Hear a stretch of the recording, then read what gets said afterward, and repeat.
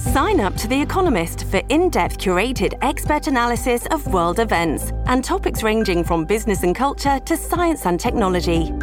You'll get the weekly digital edition, online-only articles, curated newsletters on politics, the markets, science, culture, and China, and full access to The Economist Podcast Plus. The Economist is independent journalism for independent thinking. Go to economist.com and get your first month free.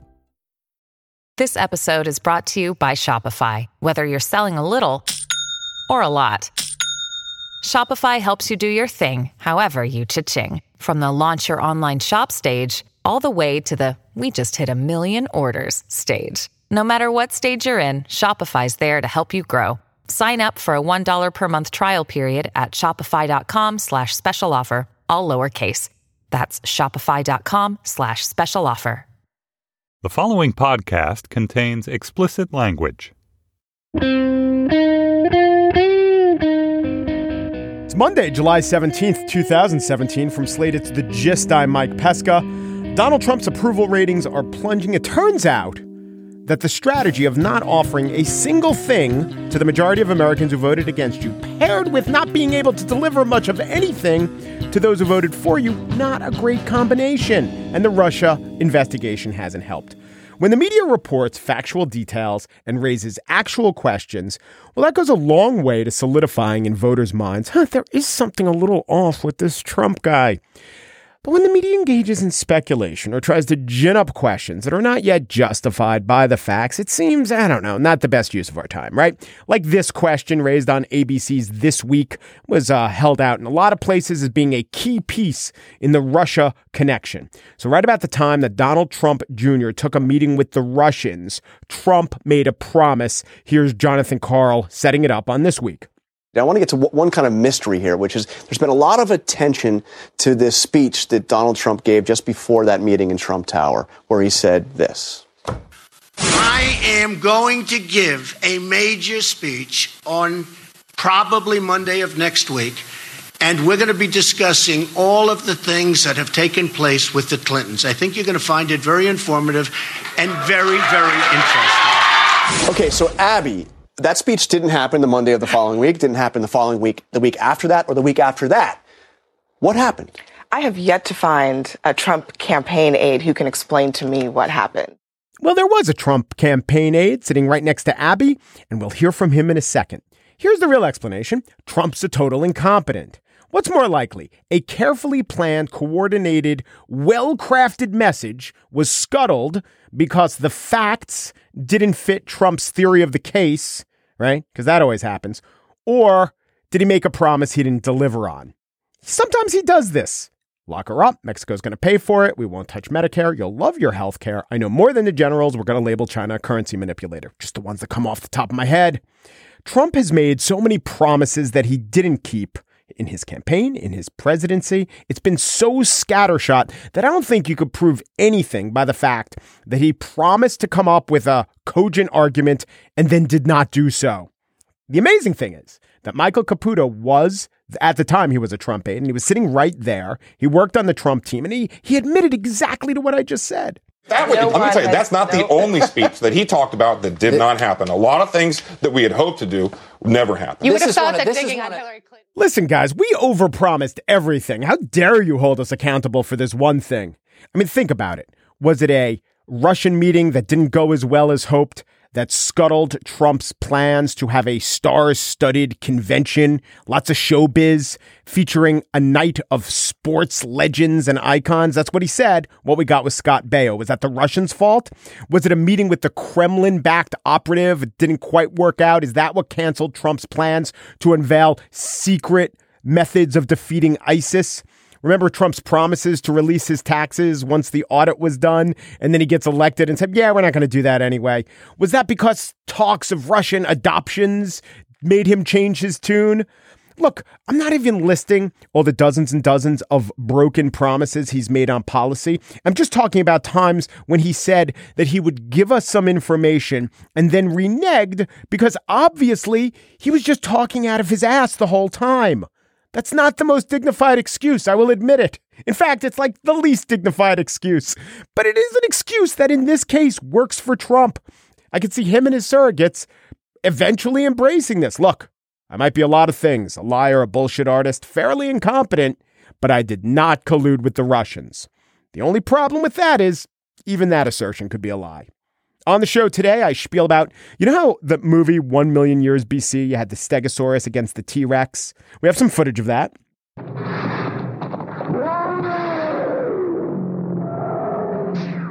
You didn't know who to root for, right? Well, the same thing happened to our society over the weekend. It was Ann Coulter versus the airlines, which I think was part of an overall March Madness type bracket, the Final Four of odiousness. But first, our old friend Dan Pashman of the Sporkful stops by to talk a little gastrophysics.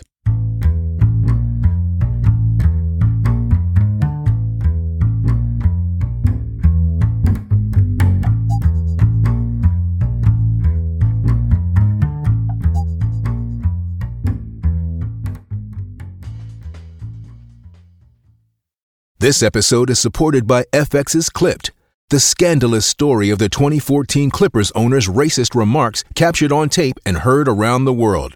The series charts the tape's impact on a dysfunctional basketball organization striving to win against their reputation as the most cursed team in the league. Starring Lawrence Fishburne, Jackie Weaver, Cleopatra Coleman, and Ed O'Neill. FX's Clipped, streaming June 4th, only on Hulu. You know, we think of taste as something that happens on our tongues and in our noses. But Charles's work has shown that taste is actually something that happens in our brains. And when your brain decides how something tastes, yeah, it's getting input from your tongue and your nose, but it's also influenced by genetics, marketing, and so much more. The shape of the glass matters, the weight of the glass matters, the weight of the cutlery in your hand matters. It changes how tasty the food is. It all gets blended together in a way that's kind of impossible for you to pull it apart. Dan Pashman, host of the Sporkful podcast, has just put together another great episode. And this one is about taste, but how taste has nothing to do, or the parts of taste that have nothing to do with your tongue and your sense of smell. Hello, Dan. How are you? Hey, Mike.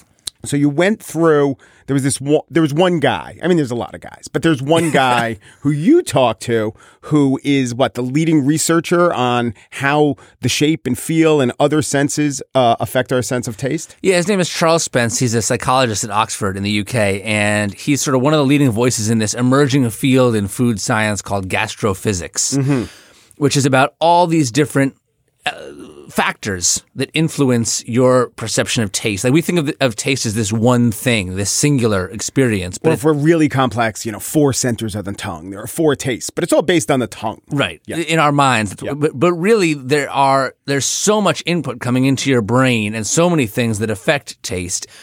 So he has done a ton of research on this because restaurants are keen to learn about it.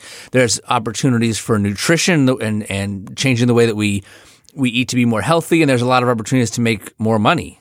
Food brands and restaurants see big cash opportunities with this research. So let's go through a couple of them to make them tangible. The weight of cutlery. Yes, the weight of cutlery. And in general, touch. We don't think of touch as being something that informs our sense of taste, but everything you're feeling with your hands when you're eating, that is feeding back into your brain. So when the forks and knives are heavier, we tend to think the food is better and be willing to pay more for it. There's an assumption that heavier cutlery must be more expensive, and it feels more substantial. The same thing goes with we like heavier coffee mugs, heavier glasses that make it as if our brain has a hard time distinguishing the food from the vessel. I always found that true. Like when I was enjoying a really good fine IPA, when it was out of a 12 beer funnel, it just didn't taste as good, I found. How did you like it out of one of those construction helmets with the two cans and the straws? Yeah, beer through a straw. I'm still working on that one. They give that to you in Penn Station. Yeah. They give you a giant beer with a straw. Yeah. I'm like, what's going on here? Is there an evolutionary reason why this may be true? Well, shapes in general are a big thing. Like, for instance, in this episode of the Sporkful, I also do an experiment out in the street with my daughter. We serve ice cream off the same kind of ice cream off 2 different plates. One is round white plate. One is a square black plate. And our half-assed research, along with Charles Spence's legitimate research, found that people perceive the ice cream to be sweeter when it's on a round white plate than a square black plate. And it's because we tend to associate brighter colors with sweetness and rounder, smoother edges with sweetness. Yeah. Sharp, angular edges we associate with bitterness and acidity. Yeah. And he also surmised in the episode, maybe we just have eaten more ice cream off of round plates or bowls. And so either we're used to it or it reminds us of ice cream more. It seems the way to eat ice cream. This is still a pretty early going in this research. So it could be just that you form an association over time and it becomes a self-fulfilling prophecy. It could be, though, something evolutionary where perhaps it is that we associate sharp objects. We have this association that sharp objects mean danger. And so when we see sharp edges, we associate that with sharp flavors, bitterness and acidity versus smooth, round, soft, plush. Yeah. He also points out that if you were to sort of... Even the good humor ice cream man, I mean, that guy is not dressed as a goth. He's wearing white. That's right. Yeah. Right. A lot of bright colors. Yeah. You ever walk in... Think of his lapels. They're all rounded, not sharp, angular. Yeah. And the ice cream tastes sweeter. It does. If you have stood for anything in the history of the Sporkful, it's making each bite more delicious, and you strategize bites. And so this can be summed up in, your one great, what's it called? The proximity? The proximity effect, The proximity effect is, it applies to many things, but expressed in its purest state, it's this. If you want to enjoy a cheeseburger more, put the cheese on the bottom. That's right. Below the cheeseburger, brings the cheese closer to your tongue, accentuates cheesy goodness, and creates a seal to seal in burger juices and prevent your bottom bun from turning soggy. He added something to this. He gave you approval, and he fleshed it out in a way that I hadn't thought of, the proximity effect. Why, in fact, burgers might be traditionally made with the cheese on top. Or pictured with the cheese on top. Right. Well, this is one of his points, is that oftentimes foods are presented to us in the way that they look most appealing. And that cheese, when it's on the bottom, I'll be honest, because I make my cheeseburgers with cheese on the bottom at home, they don't look as beautiful. The cheese, you don't get those corners gently resting down. They tend to sort of flop onto the bun. It's just not as pretty. And this is true also with salads. It's something I talk about, the proximity effect. When you have a bed of greens on the bottom and then you have your sort of featured star components on top, it looks very pretty. But when you thrust a fork down into that salad, you end up with the greens on the tip of the fork. Right. And then that's what lands on your tongue first. That's the flavor that's accentuated. And the star ingredients on top get hidden. Right. And so oftentimes we are choosing visual appeal over the optimal taste experience. Same thing happens with so many chocolate-covered anything. Yeah. You have chocolate-covered anything, the chocolate's on the top, and now it's not going to land on your tongue. And the reason it's on the top is that's what looks the best on the package, or Right. that's what looks the best in presentation. So what I do, by the way, with the salad is I put it the normal way that everyone has. I stab it. I just flip the fork and eat it from the long end first. So I wound up gagging a lot. Yeah. The taste is delicious. So by the way, when you get a cheeseburger in a restaurant, do you tell them cook it on the cheese in the bottom, or do you flip it when you get it? I flip it when I get it. Yeah. But it's still not as good as making it that way because there's the time in the back when it's been soaking in. And That's so right. Well, sometimes I'll just, if it's already been composed, I'll just eat it upside down. Mm-hmm. So that's the easiest. The burger or you? Me. Yeah. Why would I eat the burger upside down? That's Do you weird. have a preference for the bottom bun versus top bun? When you make a burger upside down and you put the cheese on the bottom, the cheese rests on the bottom of the hamburger bun. Yeah, the way that I do it at home is, picture a grill of burgers. The cheese is on top of all the burgers. I then take the bottom buns and place them on top of the cheese on the grill. Yeah. Then spatula under, flip, and place it down on the plate, and then top buns on top. What about garnishes like lettuce and onions and stuff? I don't usually bother with those at home. It's like a lot of work, and I feel like it's unnecessary when you have a great burger. I will do it like a Shake Shack style sauce with the burger. Also, as far as having the best flavor hit your tongue for sushi, and he said, is this true? In Japan, they flip the sushi? Yes. So I didn't know the that. fish lands on their tongue. Yeah, absolutely. Yeah. It's rare, but I was recently invited to a fancy schmancy food event, this French thing, and they had caviar, 3 kinds of caviar, and they were serving it in little, almost like shot glasses made out of potato. and they would hand you this boiled potato shot glass filled with caviar, and you would eat the whole thing. And I was flipping it and letting it on my tongue. So that it's caviar. I came here. I didn't need to come here for a boiled potato. Most common food on earth. Right. Biggest delicacy. Right. Yeah. It's like when Homer Simpson goes into that restaurant and he's I think he won the lottery. He's got all this money to burn. He's like, "I'll have your finest food stuffed with your second finest food." And they say, "Very well, sir. Lobster stuffed with tacos." Sounds good. And I was flipping it upside down, but I was a little self-conscious in this fancy schmancy event that perhaps like this isn't the proper way to eat the caviar. But then I was like, screw these people. Yeah. Yeah, and then you were bounced and you were made to eat burgers with cheese on the bottom. Right. So you mentioned why restaurants might want to go in for the heavier cutlery, why someone plating some ice cream might want to go in for the round white plate. But then marketing's really interesting, like left-handedness and right-handedness. That comes into effect in marketing. Yeah, I thought this was so interesting. So picture a can of soup. On the front of the package, you see a bowl of soup. A picture of it. And then there's a spoon. Now, as you face the image, as you look at the can, if you're right-handed, you will prefer to see the spoon on the right side of the bowl. That's how you would eat the soup. With the spoon pointing towards you. And this is some deep evolutionary stuff because our brains are wired, whenever we see food, to very quickly calculate how much energy we can get from that food and how easy it will be for us to eat it. Yeah.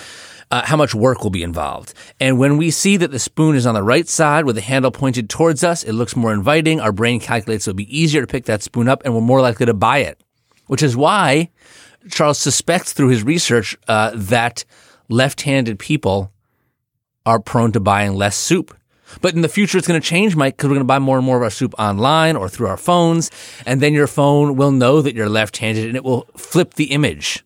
So that lefties will see the spoon on the left and righties will see the spoon on the right, and finally we'll have soup justice. Wow. An app for soup, a sort of Stu-Dora effect. Or I was thinking that, let's say you had kind of a mediocre soup company. You know, you went into the soup game and it just wasn't working. Your last gasp effort could be like, all right, we're putting the spoon on the left. We might not be able to get most of the market, but we're going to appeal to the lefties. We're going hard for the lefties. Right. I thought you were going to say put a spoon on both sides. Oh. Then you could eat like with two hands at once. You could eat the soup faster. I take us back to my idea of the beer funnel, but with soup. Now that's you think those frat boys are hardcore drinking beer. I'd like to see a nice mulligan stew going down. The boys at Alpha Chi. Dan, what else have you been working on lately with the Sporkful? We just did an episode where I interviewed Roald Dahl's daughter, and we did a whole exploration of how Roald Dahl used food in parenting, as well as in his works. And she told some amazing stories about growing up with him as a father. He would like wake them up in the middle of the night and like take them into the woods to look for badgers and then feed them chocolate. Yeah. He invented Wonka bars and, yes. And gobstoppers. And he was as eccentric as you might imagine. There's some great stories in that episode. Awesome. Dan Pashman is the host of the podcast, The Sporkful. Check it out. Thank you, Dan. Thanks, Mike.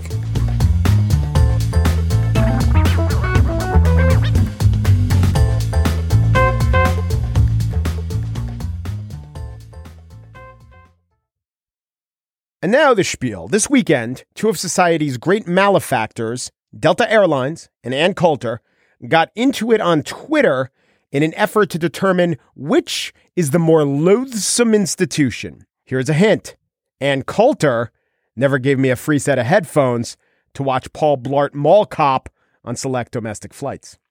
Coulter was moved from her pre-purchased God-given seat, which she had researched and paid an extra $30 for the legroom, and in her place, a woman was seated. The woman was described by Coulter as dachshund-legged. As an adjectival description, dachshund-legged ain't bad. But Coulter is. She tweeted a photo of her sausage-limbed usurper, who was only a private citizen, who never asked for any of this, who only wanted to get a seat on a plane. And since we established it was a Delta plane, this poor woman, in a way, already was a victim. So Coulter threw a fit, no doubt thinking that America hates the airline so much she would generate sympathy. What she didn't count on was the possibility that America hates Coulter more. This is what social scientists call a natural experiment. Perhaps you've seen March Madness-style brackets. trying to pit the worst things in America against each other? Well, we have an actual experiment in real life. Ann Coulter listed as a 4 seed. The airlines listed as a 5 seed. But we wouldn't know who would really win until the event really happened. And that's what happened. So Coulter screeched, Delta hit back, Coulter jabbed, Delta took umbrage. We're disappointed that the customer has chosen to publicly attack our employees and other customers by posting derogatory and slanderous comments and photos on social media. The company further described Coulter's behavior as unnecessary and unacceptable. Coulter claimed vindication and did so by linking to an article in the Reverend Sung Young Moon's owned Washington Times. I will read from some of this article. Americans are sick and tired of being treated like chattel by airlines. Seats are smaller. Legroom is far less ample. Fees come fast and furious. Lines are outrageously long. Customer service is about 0 or less. And complaints, no matter how valid, are handled with the most dismissive of attitudes and seem to sneer, yeah, we switched your seat. We lost your baggage. But what are you going to do about it? If airlines were Democrats, the passengers would be black voters. Wow. So, in this analogy, would Republicans be Amtrak? No, that's government funded. Maybe Republicans would be like just walking to Disney World. Personal responsibility at stake there. And if airlines were Democrats and the passengers were black voters, then it would be true, as with the Democratic Party, that passengers would make up 21% of the airlines. So wouldn't that lead to better legroom? Anyway, crazy analogy. It was the best pro Ann Coulter argument I came across. And the method I came across it was that Ann Coulter tweeted a link from another Twitter feed, and that Twitter feed is called Antensity. I will read you the description of that Twitter feed. Ann Coulter is jaw-dropping gorgeous. Face the facts and join us. This is a fan page. Yes, we are occasionally retweeted by Ann Coulter. Hashtag deplorable Antensity.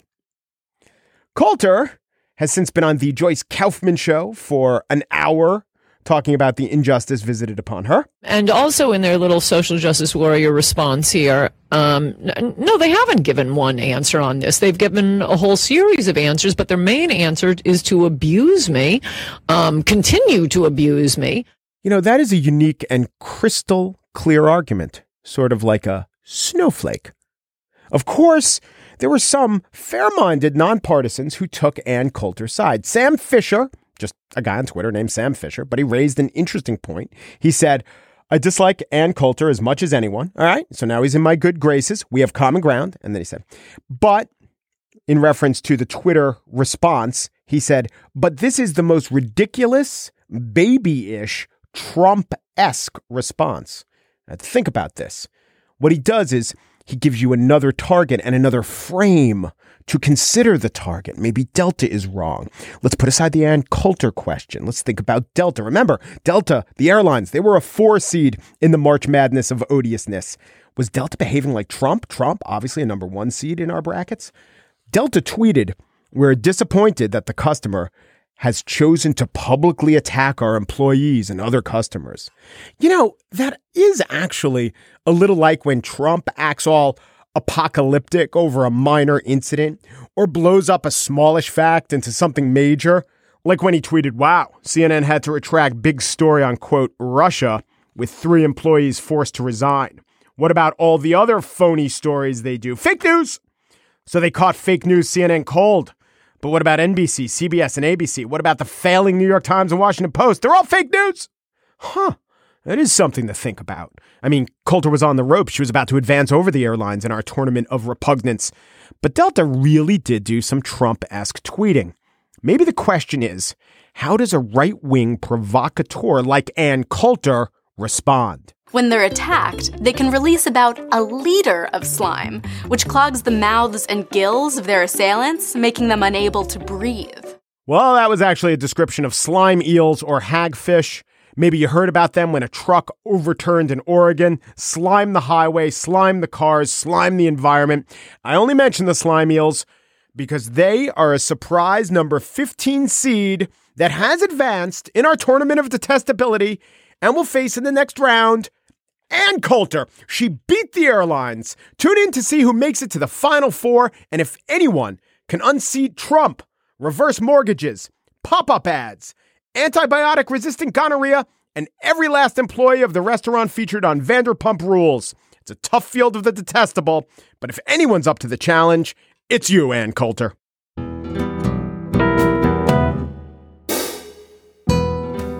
And that's it for today's show. Gist producer Chris Berube has a sloth-like digestive tract. Gist producer Mary Wilson has platypus-like venom, which means not secreted from glands nor lethal to humans. Steve Lichtai, executive producer of Slate Podcasts, has a spiny anteater-like elongated and slender snout, functioning both as a mouth and a nose. The Gist: we have an egret-like confidence, believing we possess milky white plumes developed during the breeding season, and that is coupled with an eaglet-like reality. Un Peru, de Peru, du Peru, and thanks for listening.